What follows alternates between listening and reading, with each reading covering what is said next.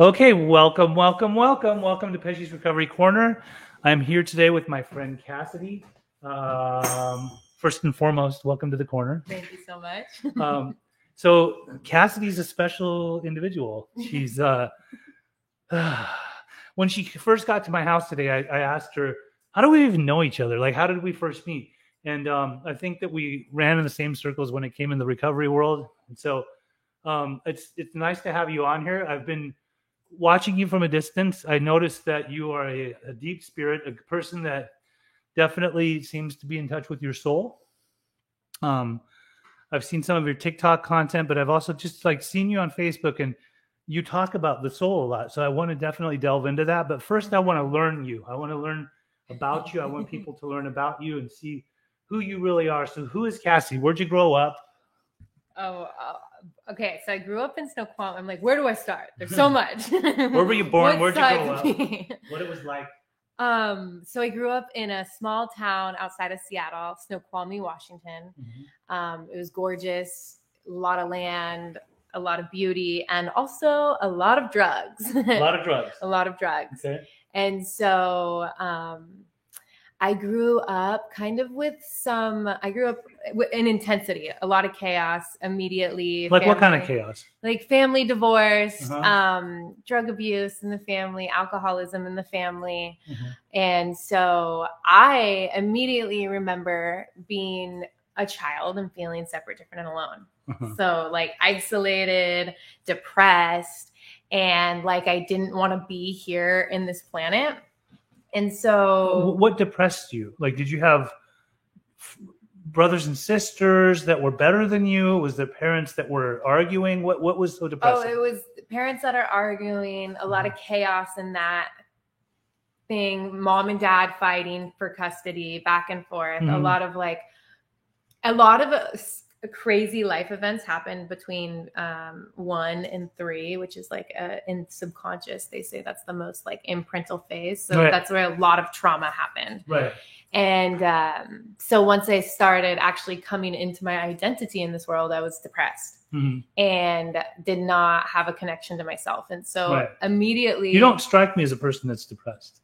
I mean, you've worked through it a lot. I've worked through it. Okay. It's a trauma work. Very good. Very good. So immediately I spiraled into an eating disorder. I was a chubby kid and really bullied for that, made fun of a lot. Bullied. People made fun of you for being chubby. Yeah. Okay, chubby so kid. That can mess with you. Oh yeah, totally. That can depress you more. Totally. Yes. Totally. So I felt like I wasn't connected to my body, disassociated, I didn't really have any identity. And then I didn't have the attention that I needed as a child either. So I was just kind of floating off and doing my own thing. I always stayed at friends' houses and kind of put myself into their life. And I always wanted someone else's life. Mm-hmm. And so middle school eating disorder started. Okay. Anorexia, all the things. And I remember just always feeling... Were you bulimic? Bulimic. You were purging? Anorexic. Mm-hmm. Not eating, hypervigilant in sports. So I just do all the different sports and I had my obsessions already. Right. And so I think it was 8th grade, I discovered marijuana and alcohol, both at the same time. And it's the duo for... How old is 8th grade? 11, 12. No, maybe 12. Oh, 12, yeah. Going into 13 right maybe. That time. Yeah. And alcohol, and the two together was the dynamic duo for destruction. I also got put on Adderall shortly after that. Right.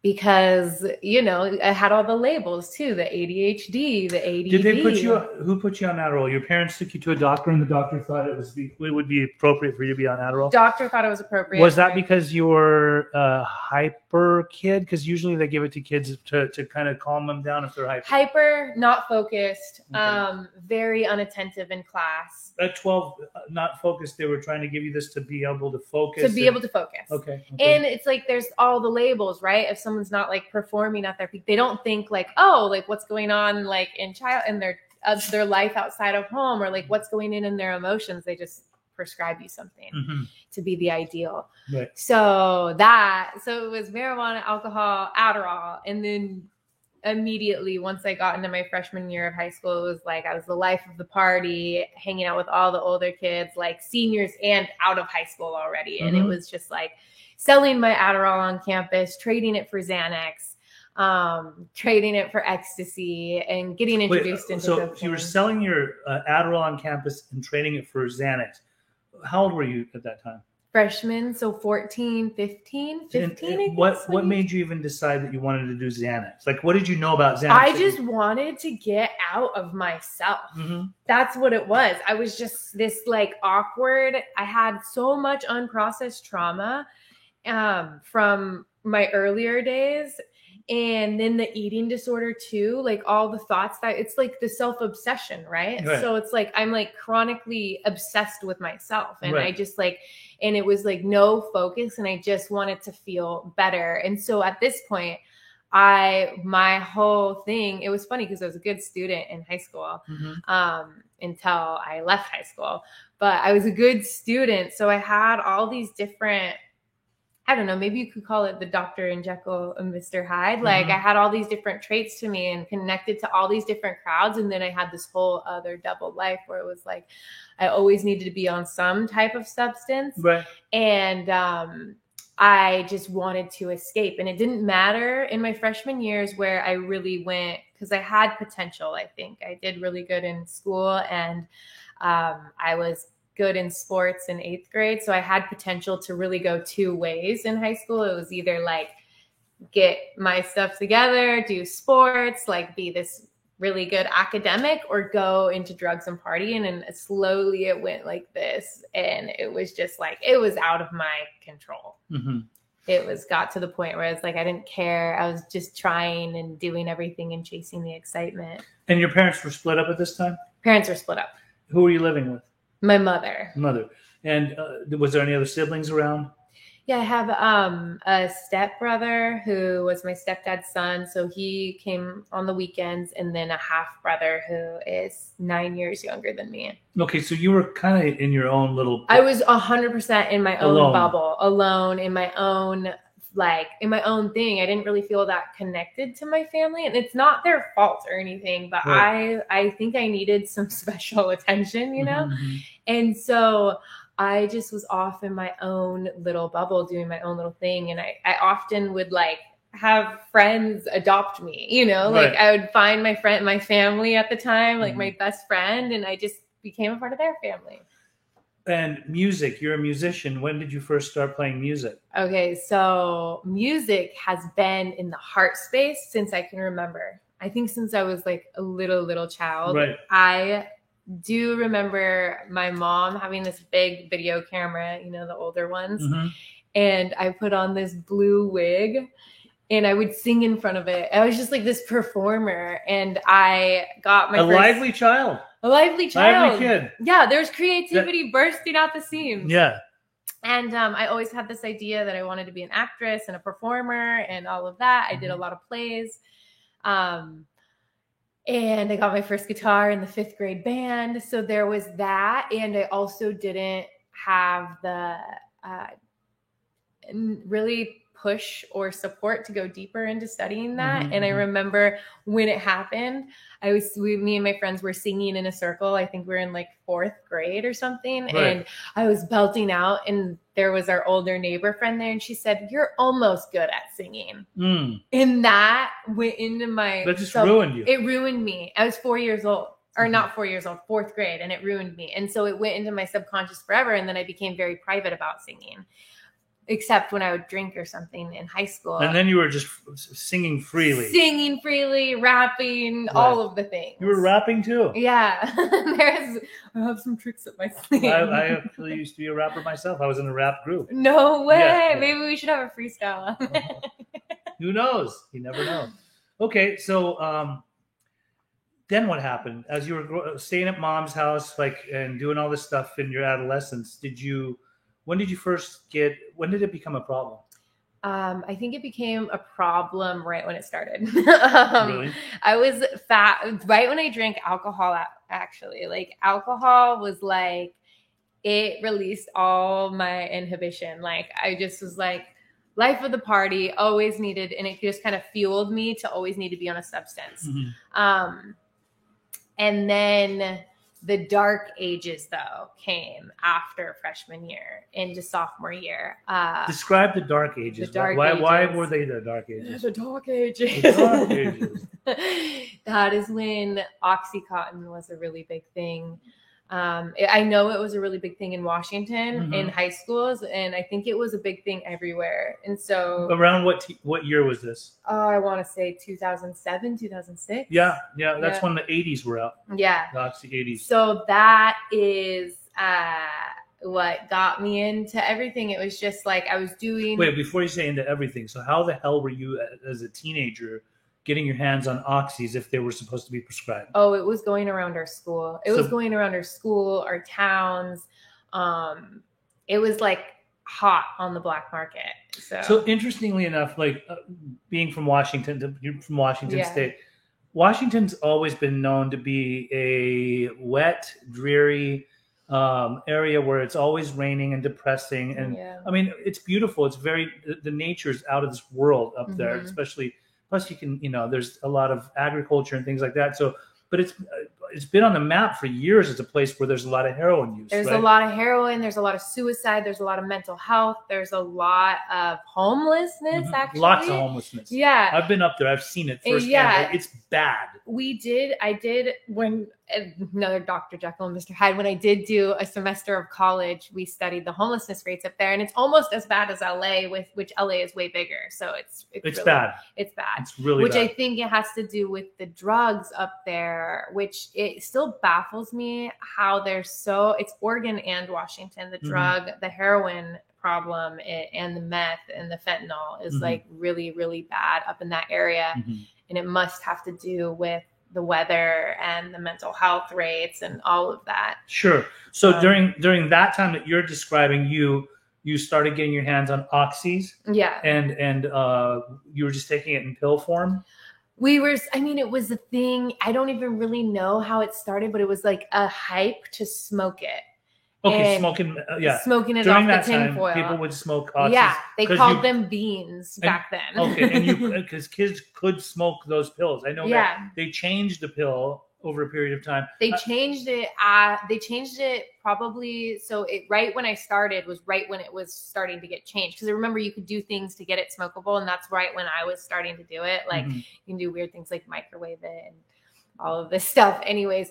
So it started off as that, but because what was happening is they were getting so expensive because they were changing them now. So it was hard to get your hands on the good ones. Yeah.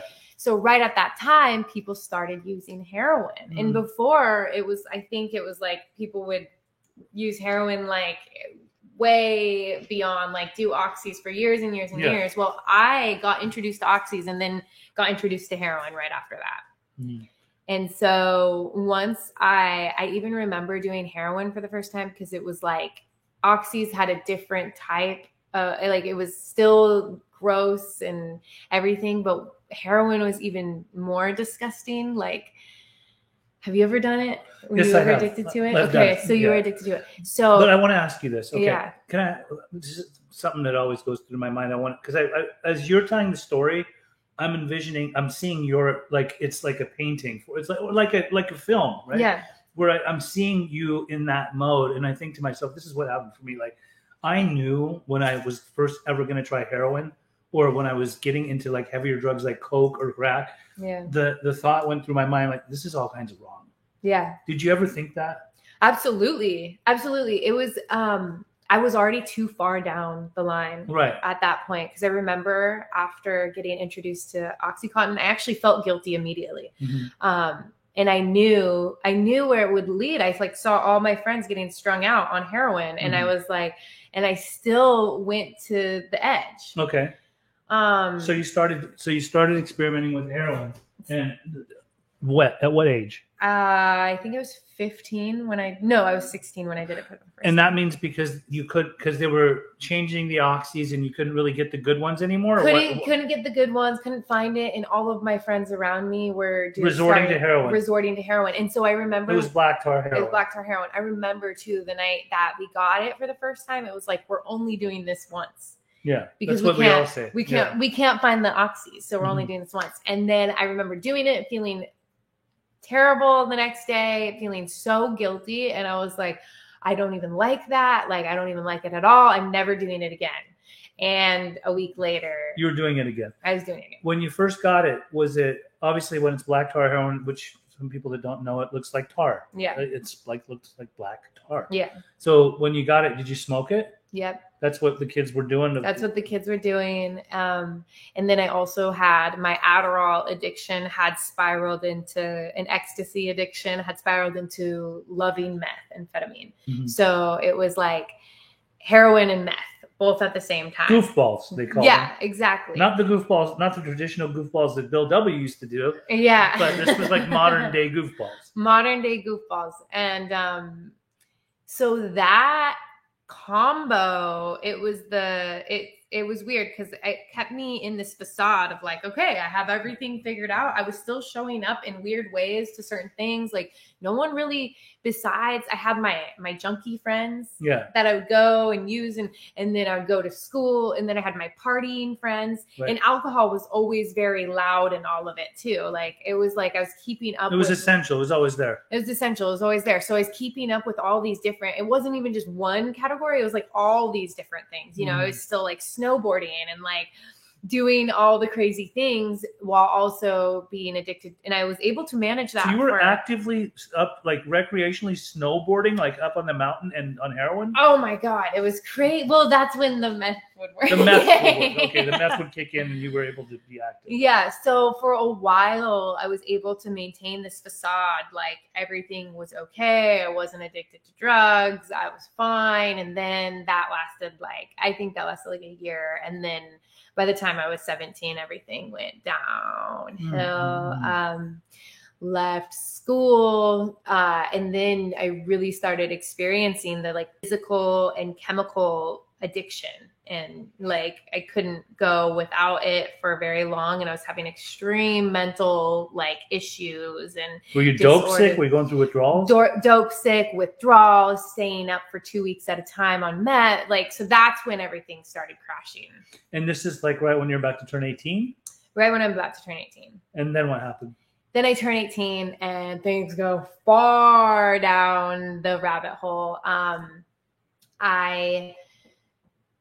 Those were like the dark ages. I was fully addicted by that point. So it was like, I was fully out of my parents' house, doing whatever I could do to get high, living on the streets, living in my friends' houses.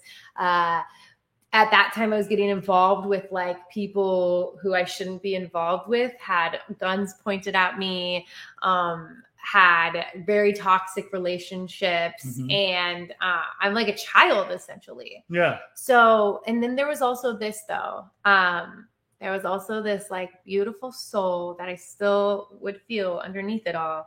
That was like also begging, like crying for help, because it's like, there was a point where I realized how, there was one point, crazy story. And this is kind of when things started to shift for me. And I knew I was getting myself into more than I could handle. This dope dealer that I was staying with was now getting involved with the cartel. And at that point, like we had like our, you know, like drug money, little bougie pad. And he got set up. And he got robbed at gunpoint. And then I got blamed for the setup because it was from someone I knew, which I didn't set it up. And then everyone was after me at that point. And that was when I knew, like, I didn't know what they were going to do, but I was getting a lot of threats. I knew I was in trouble. And so that is when I was like, randomly, God, like, put so many weird coincidences, because I had a friend who went to a sober living and got sober probably 9 months before this incident. Right. And I was high, and I went and visited him, and I met someone there who I had a crush on, and he was sober. So God sprinkled that in. And then 9 months later, I'm at my, like, I got kicked out of the place that I was staying in. People are now after me, and I'm like, I'm in trouble. I can't tell my parents. My parents don't really know. I'm like holding this facade. I'm like, okay, I'm in trouble. What do I do? And I remember this guy, and am like, hey, are you still in this sober living? Like, what? I'm like really struggling. He gets on the phone with me immediately and tells me to go to his house in Seattle, his sober living house. Mhm. I'm strung out. I go to this house. They take me to a meeting and I quote unquote fall in love with this guy. And they up there, the sober livings are very different than California. Oh, I know. Yeah. I know them. So they let me move in and Yeah. I detoxed myself in that sober living Actually, house. there's sober livings in California where they'll let you do that. Yeah. So it was an all guys house. Yeah. And they put me up on my boyfriend at the time's like bed. It was just a random circumstances. And I like committed to detoxing myself, which was like, So you detoxed off of the opiates and all that? yeah, it With was no comfort meds? No comfort meds. So it was almost like a month. It was like 3 weeks of hell. And no then, Suboxone? No Suboxone. No methadone? None of that? None of it. So that was pure hell. Oh my God. That was the only time that I did detox like Mhm. that. And it was like, it's like everything's ripping through your whole soul and skin and everything. So did you stop then? I stopped for 6 months and that was my spurt of going to college. And you decided, I don't want to do this anymore. Yeah. And then you went to college right then? Yeah. And then you started using drugs again? So I went to college. I started a program and I was living in that sober living with Right. that guy. And he didn't tell me that he was like bipolar, but kind of more of the intense one with psychotic breaks. And so I didn't have any knowledge of that. And he stopped taking his meds when we were dating and he was on this like very big euphoric thing. And Mhm. I was going to college and I was kind of going to meetings and I hadn't done any trauma work or anything. So that's kind of where codependency, I was like very just like school and then take care of this guy. And he got really, really, really depressed and I sank into it with him. Mhm. And then he got kicked out of his house because he was like depressed and not unwilling to take meds or unwilling to do something different and Mhm. causing a lot of issues. Right. So then we both get kicked out and then we both use and then go on this What'd you use? heroin. Back to and heroin. then meth. Yeah. And then meth. Mm-hmm. Okay. Earlier when we were talking before we even started this whole thing, I asked you what places have you worked, and you mentioned a place called Brass Tacks, which is out of Mhm. LA, and then I asked you if you knew Aaron Apostle, right? You said yes. Is this when he came up there? Yes. So Aaron Postel. Well, actually, no. I went to my first because I did that one round with no treatment. Right. So then You went to treatment? yeah, I went to treatment. Well, because also like me and the guy relapsed, and but he was like the meth was not good in his neurochemistry, and it was scary. Like it was getting really scary. Like I thought I was gonna like a lot was happening in this time. So then I have my first coming to Jesus moment, and it was I was probably up for like a week, and I burnt my finger with the lighter and I saw God, or what I assume would be God. And it was like, okay, it's time for you to get sober. Go to treatment tomorrow. So I called my mom. They already had it all planned out. And you went to treatment? I went to treatment. Up in Washington? Up in Washington, that borders Astoria, Oregon. I think I know where. Yeah. Yeah. Yeah. Okay. And then I was there. I left once to go back to the guy. You AMA to go to your codependent relationship. Go to my codependent relationship. And oh my God. And then we ended up in the middle of the ghetto in Tacoma, Washington. So that's kind of like more of like the ghetto in Washington. In the middle of the ghetto in this little trailer. And I'm like, I have no idea what is going on by this point. So then I'm like, okay, do a little prayer again. I'm like, okay, I'm willing. Like, let's do this. So then I go back and then I'm in lockdown treatment for 3 months. Up there? Yeah, up there. Not like lockdown, but it definitely isn't secluded away from everything else. Secluded away from everything else. And it wasn't like rehabs how you see them in California, like where it's like you get your steps. No, you just you get your phone taken away, you get taken to meetings, that's it. Mm-hmm. There is where I found because I always I had a lot of energy running through me. I had a lot of like stuff happening, the ADHD, whatever you would want to call it. I just think it's creative life force moving through you without, and then there's like trauma too. So it doesn't have a funnel to like operate through. So I had so much energy, so much going through me. And I met my first counselor. There was Erin. And then there was another woman who introduced me to meditation for the first time. So Erin was your counselor? Yeah, one of them. At that time? Mm-hmm. Okay. Yeah. And we became good friends. He was friends with I found a rehab boyfriend.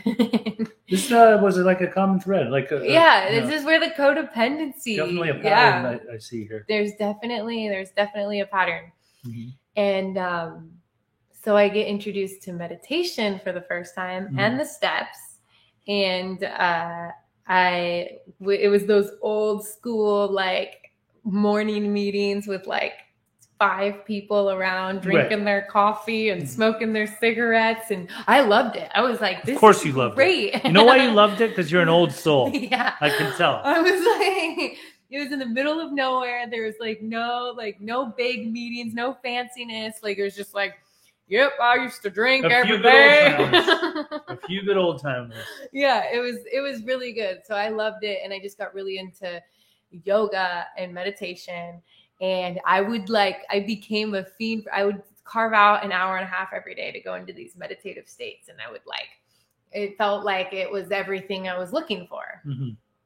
So then I got the rehab boyfriend and then moved into the sober living there in Astoria, Oregon, actually. And then thought it would be good and more efficient if I just moved in with him. And then boom, the codependency cycle starts again. And I completely disconnect from my true sovereign self and everything that I want to do and start shaping my life to fit into the life of someone else's. And then I got really miserable. Shocking. But that is also when I lived in my first mold infested place too. So also my health started going out of balance around that time. Could you shut that door, please? Please, thank you.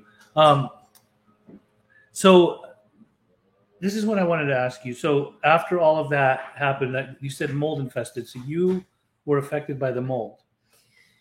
I mean, so as we get into like what happened in the future, it's really crazy. But yes, at that time, I moved into this old, and there's a lot of mold, definitely in ocean towns too. And I had no awareness of this, but I moved into this place and my health started to get imbalanced. Like I started struggling with more anxiety, racing thoughts, more so than normal. And I remember there was this smell to that place. And that's kind of when things really started taking a dive, like mental health wise. And then my gut got really impacted. So I couldn't eat. I would eat certain things and it would trigger like inflammation or something like that. But I didn't know this at the time. But that is when my health definitely made a dramatic switch. And that was like the noticeable marker. Interesting. So then what? So then I go out. Go out and what? Well, first I drank some Four Locos. And then? And then I went straight to, I had this whole covert plan. It's funny that I remember this so clearly. I had this whole covert plan. My parents were actually up where I was fishing. They like are big fisher people. And I told my partner at the time that I was going to go see my parents in Washington. So I did this whole covert thing. They think I'm up there doing something else, my parents, and he thinks I'm down at my parents'. So I go down and this had been after a year of like being away. And I was like, I wonder if my dope dealer has the same number. And I just was like, I'm just going to test it. And like texted them and they texted me back immediately. And then I went on this run. I was actually working in treatment at that time and went on this run. And then in my whole stupor broke up with the person and blah, blah, blah. And then I came to like after 2 weeks of that, this like coming to God moment. I was like, oh my God, what did I just do? Like, I need to go back and get help. And then I went back and he had relapsed too. So then we had relapsed together and that turned into a whole thing. And then we went together to go off to California to get sober. Okay. was it a treatment center? We both went to separate sober living. So sober living. Yeah. So he went to one, and then I went to one. That was like kind of where like people coming off Skid Row go to. I just was like looking for the cheapest one. Was it like, in LA? It was in downtown Reseda. Okay. And so it was it's something that I was definitely not used to. And I went out there, and then I was hopeless. And I crashed my car on the way there. Mm-hmm. Flipped it 3 times in the middle of the freeway. So I then did my whole thing of like, okay, I want to go back home. And the partner that I'm seeing at the time too, I'm like, I'm going back up to Washington. He's like, I'm going to come too. He goes into a sober living up there. I don't. And he actually stays sober, and then I don't.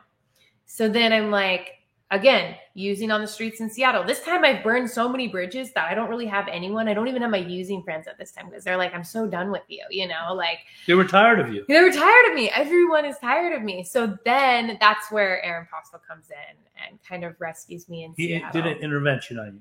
It was like a soft intervention. He intervened on your life. Yeah.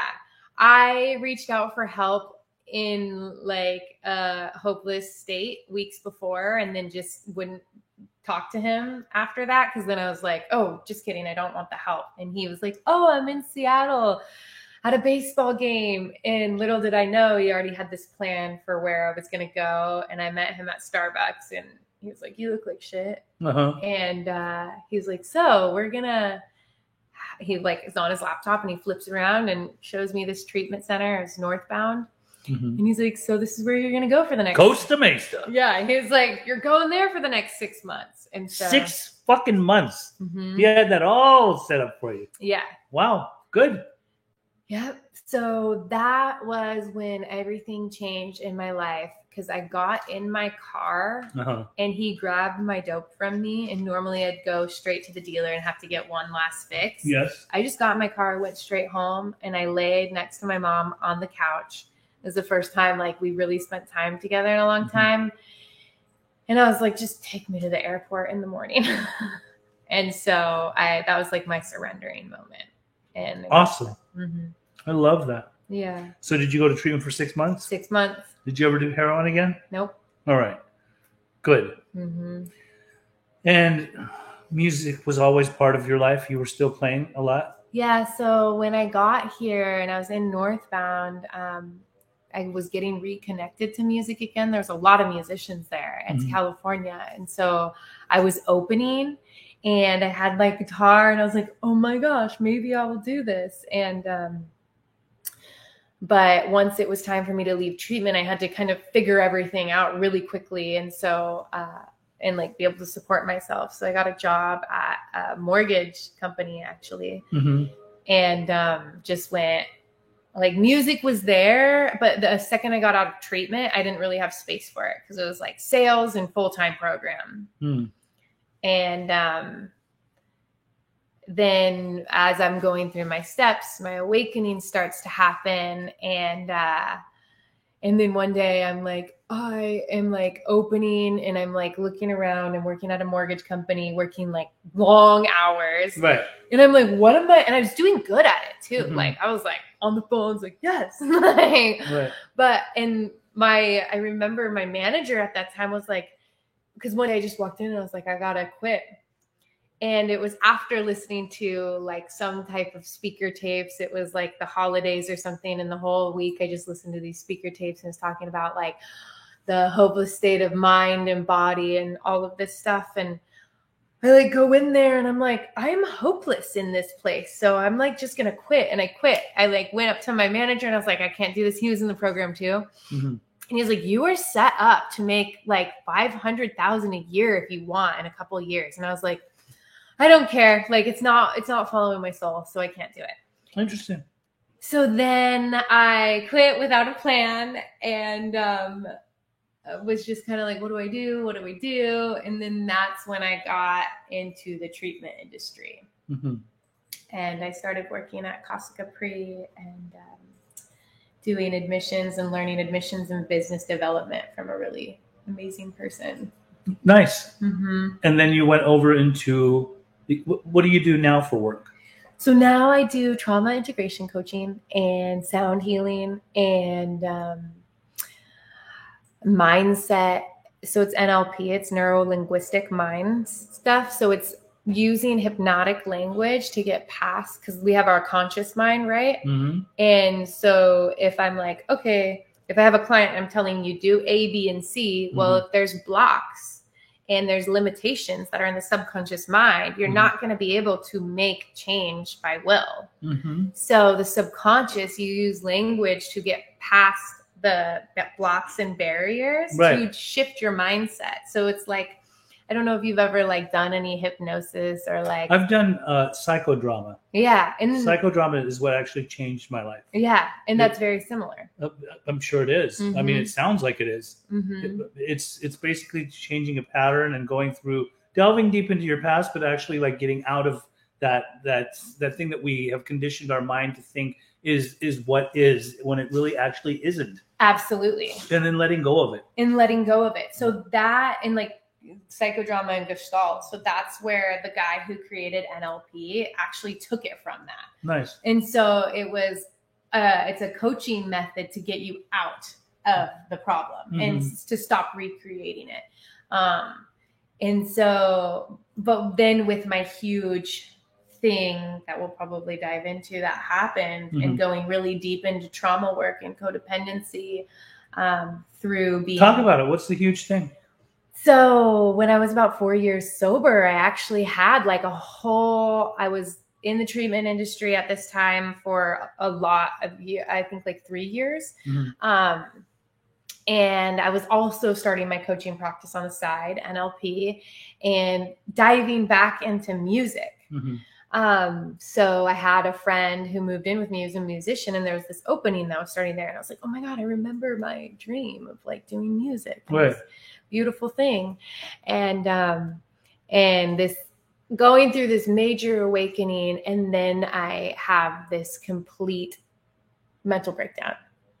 And so I went from being like very positive, happy, elevated state to like not being able to get out of bed, suicidal thoughts, like kind of, it was major depression with like on the edge of like what they would categorize as like maybe a psychotic break. And then severe anxiety attacks, like so much was going on. And that was after being full functioning, like on top of everything. This happened. And it kind of knocked me off my socks, and no one knew what was going on. No one knew how to help. And that's when I went on this quest of like, okay, I need to get better. I need to do whatever I can do to get better. And I went through mental health system. I went to a bougie mental health center, which was really beautiful, but I got put on antidepressants and it made everything worse. Like everything was getting worse. Yeah.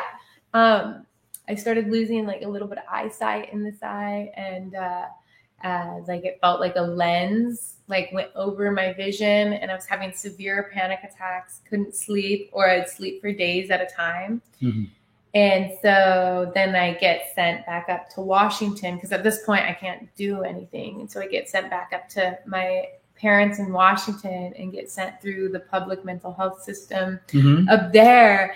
And I'm seeing this psychiatrist, and he's like, it could be bipolar. It could be this, it could be that. I would say like most likely with your track record, like you have traces of bipolar, and puts me on an antipsychotic, antidepressant, Seroquel, and anti-anxiety. So that's like 4 heavy duty meds just to get me to calm down. And I'm looking at him and I'm like, but wait, there's like my hair is falling out. Like I'm having issues, like something is happening. Right. And I was like, I think it's health. And then they go and take blood tests and stuff, and nothing is showing up. And so at this time, I think I'm going completely crazy, but I know something is up. So I'm staying at my mom's friend's house, and I'm like completely alone. Like everyone doesn't know what is going on with me in the program. And and no one knows how to help. And so it was just me and like depending on something greater than myself. And so this was like the deepest, like third step, like the deepest trust of like, there is something greater than me. And so I remember after all of this, I couldn't really explain it to people, but my body felt like it was like stiff like a board. Mm-hmm. I was having severe anger outbursts, severe panic attacks. Mm-hmm. My vision was really blurry. I was getting a lot of brain fog. I couldn't think. I was like, I'd be on a thought and I would just immediately lose it. Mm. And so I got on my knees and prayed. I was like, whoever is out there, like, I need help. And immediately the next morning I was like, stop taking all your meds. So like cold turkey, I don't advise this to anyone, by the way. None of this is advice, but this is what I did. I cold turkeyed all these meds and was like, no, because I was just listening to this guidance and cold turkey the meds. And then I heard, get on the computer and look up centers. And so I like filled out applications because at this time, I think I'm just struggling with mental health. Mm-hmm. So I'm like, mental health centers. I apply to all these different ones all over the nation. And the only one that very next day, the only one that called me back is this place in Sedona, Arizona, Alternative to Meds. And this place, it's the only place in the world that does this right now. And they take high-risk mental health cases. And I got on the phone and I told them everything that was happening. I told them my childhood history. I told them my drug history. I told them my trauma. Mm-hmm. I told them my traumatic relationship history. Mm-hmm. And then I also told them like what had happened and what I'm experiencing in my body. And they asked a bunch of questions and they're like, I think something is going on with your health. We have like, they're talking about it. They said that they do a method where they help people actually get off their medications and they figure out the deeper underlying root cause of what's going on. Mm. So I have spent all my savings that I ever had on this whole gamut already. So I take out a loan and go to this place for 30 days just with the hope that something's going to get figured out. I have at this time, like. You paid your own way into there? I mean, my mom helped me get a loan. Right. And so it was my only option. Right. And so it was just like, I know I have to get there. So I get there and at this time, my family's done with me. Right. Everyone is done with me.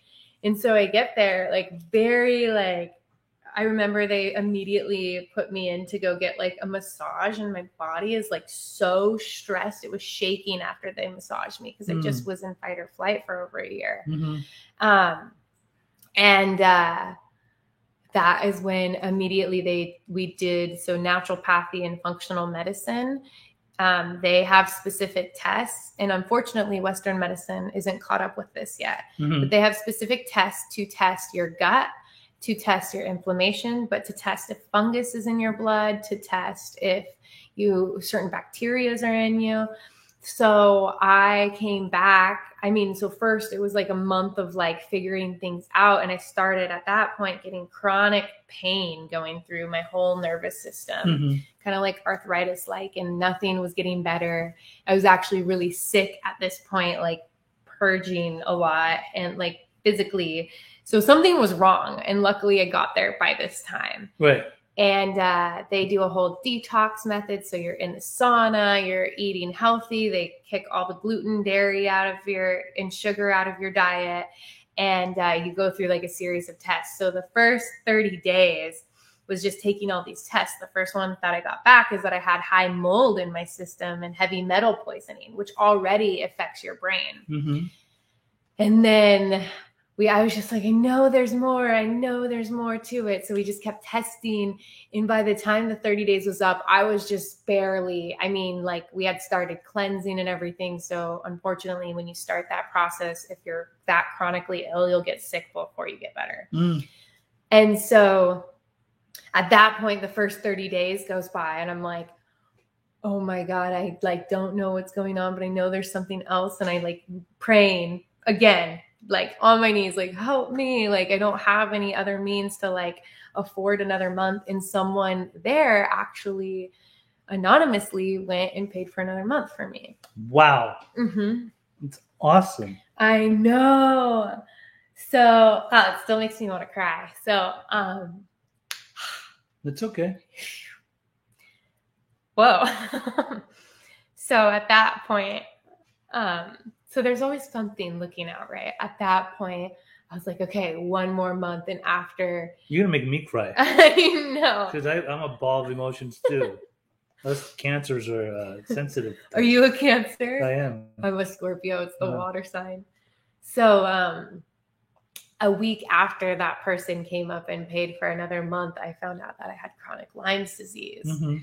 So it was the whole thing: heavy metal poisoning, mold poisoning, Lyme's disease. And gut like everything, all the foods that I was eating was triggering me. I could not feel my body. I was in this like absolute state of dissociation, and it really affected my brain to the point where I couldn't remember anything.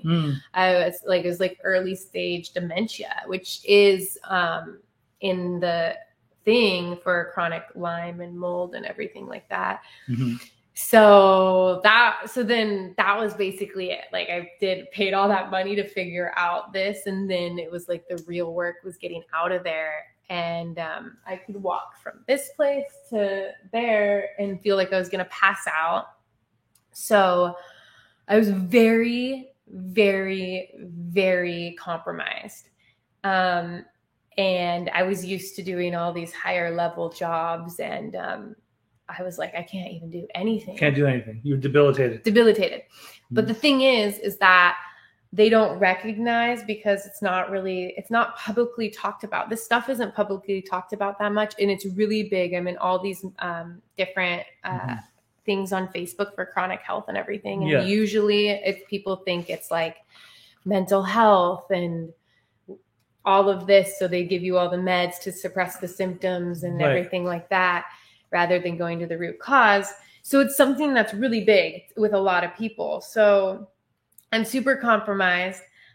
I get a hostess job at this vegan restaurant there, and I can barely do that, but I'm just like, okay, I do it. And then I'm like, trust fall, and I started doing Codependence Anonymous, because I was learning that like a lot, like I was very like on it, like taking care of everyone my whole life, taking care of myself my whole life, taking care of everyone around me my whole life, and working above and beyond, giving myself above and beyond in all my relationships. And there was no space for me. And so then I started getting really deep into in-depth trauma work and all of that, and which actually did lead me to studying deeper in indigenous wisdom and with indigenous plant medicine. Okay. So let's talk about that. Yeah. So earlier when we were talking, and I think we've had this conversation maybe a couple of times, but when I asked you, how long are you sober? You said, I'm a person in recovery, right? Which is fair. I mean, that's you. You're claiming that you're a person in recovery. That's fine. Absolutely. And then I asked you also before this, like, what don't you want to talk about? And then you kind of brought it back to me of what shouldn't we talk about? And like I say, like, this is a recovery podcast where we talk about all things recovery or lack thereof, depending on who the person is or whatever. Some people will interpret what they believe as being in recovery. What I see as my recovery is my recovery. And I know that like a lot of people that I try to help with recovery, I do it my style from my outlook and what I see. So absolutely. But I'm not opposed to other schools of thought. And it sounds like you've done some extensive studying and you wanted to learn other ways. You're major, like a spiritual being. This is what I just know about you.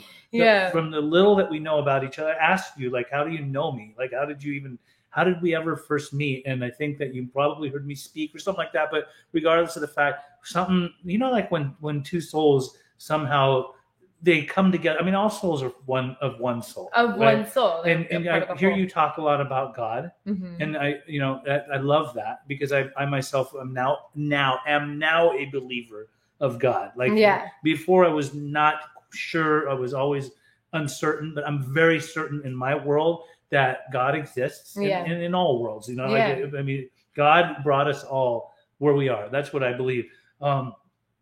You talk about what is it? Plant medicine. Plant medicine. Now, when you brought up plant medicine before, I said, "What do you smoke weed or what?" You said you don't smoke weed, right? Mm-hmm. And you don't drink alcohol. You haven't done heroin and all that stuff. Yeah. When it comes to plant medicine, I brought up ayahuasca. That's like where my head goes automatically. Yeah. and you know, and you kind of feel like you could be a little bit of a hippie, right? Like maybe I don't know. Yeah. I know you like playing music and stuff. You're a free spirit. That's beautiful. When you say plant medicine, what's the purpose? We're talking about ayahuasca, correct? Yes, we're talking about ayahuasca. In your world, what's the purpose of doing that? Because some people do ayahuasca to really get high. Yeah. And some people to do it to go into different spiritual realms. Absolutely. So it was really, okay. So at this point, I was already so removed from any like Alcoholics Anonymous program because I had spent that whole time just in torture. And so that was something that had been calling me, and I have Native American in my blood, roots in my blood. So it had been something that was calling me for a while. Right. And I was intrigued, and I'm intrigued in the aspects of what it can do for trauma. And I have one of my people that I follow is Dr. Gabor Mate. And I know who Dr. Gabor Mate is. Yeah. I actually respect and love him a lot. So I followed him for years and years. And so it was always something that I actually really wanted to dive into. And also I was a good student, a good AA'er. So it was like this controversy. And so at this point I'm like, okay, well, I'm now able to I need help. I need to go deeper. And I was watching, and it was another prayer. So it's in this center, Alternative to Meds, and they're very body, mind, spirit. So they're very we're going to focus on the trauma because it's all a part of everything. Mm-hmm. I mean, illness starts because of this emotion and trauma, you know? So it's they focus on the trauma, they focus on the body, which is the cleansing, they focus on the spirit. And so in that center, I was like, all right, pray, another prayer up to Creator. I'm like, okay, how do I unwind this? How do I go deeper? Because at this point, when I'm meditating, oh my God, I had shooting pain from head to toe, up into here. And I couldn't just drop into a meditation anymore. Everything was torture. So at this point, I'm like, I'm desperate. I'm willing to do anything. So I do a prayer. And I'm looking at spontaneous remissions on YouTube. Mm-hmm. So I click on one, and the spontaneous remission talks about this woman who is same situation as me, gets hit by chronic health. And then she's like, I didn't know what to do. So I go and do ayahuasca.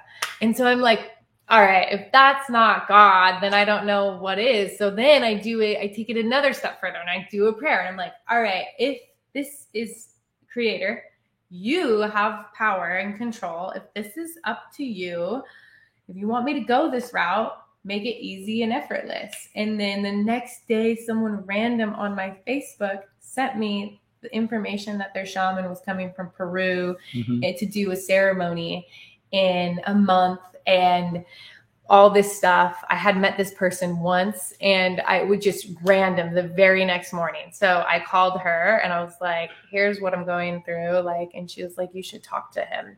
So he was from Peru. He's a beautiful human. And I felt his love, and immediately he was channeling stuff for me. He was like, oh, you're going through this. He's like, your heart chakra, all of this stuff. And he was like, and you have a lot of trauma. I can feel it. And he was like, so you don't have to do anything.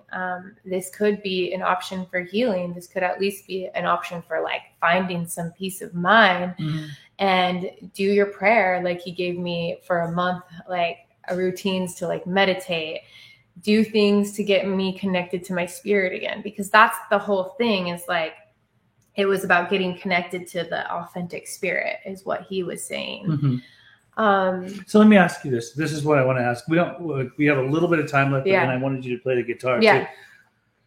Do you think, Cassidy, that with all things considered and all treatments that you've gone to for addiction, for alcoholism, for trauma, because you've had extensive trauma, do you think that in your life, with everything, all the therapy and everything, and all the medications that they were prescribing you or putting you on, do you believe that you've now overcome the trauma through this holistic form of medicine? It's not, it wasn't just one thing. Mm-hmm. See, this is the thing. And if you get bound and mangled so low, and it's not the only avenue, it was all things for me.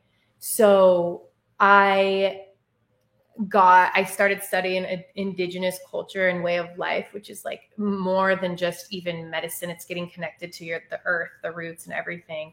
But through that, I found my healing modality, which was bee venom. And that completely reversed all my health problems. It's anti-cancerous, antifungal, antibacterial, but it's not just one thing. Mm-hmm. It's like, I wouldn't have been able to do anything by just doing that. It was that plus a 12-step program, which I chose Codependency Anonymous, because that was the one that was like, and also beyond that, trauma work and having a trauma integration counselor, in-depth psychology therapist.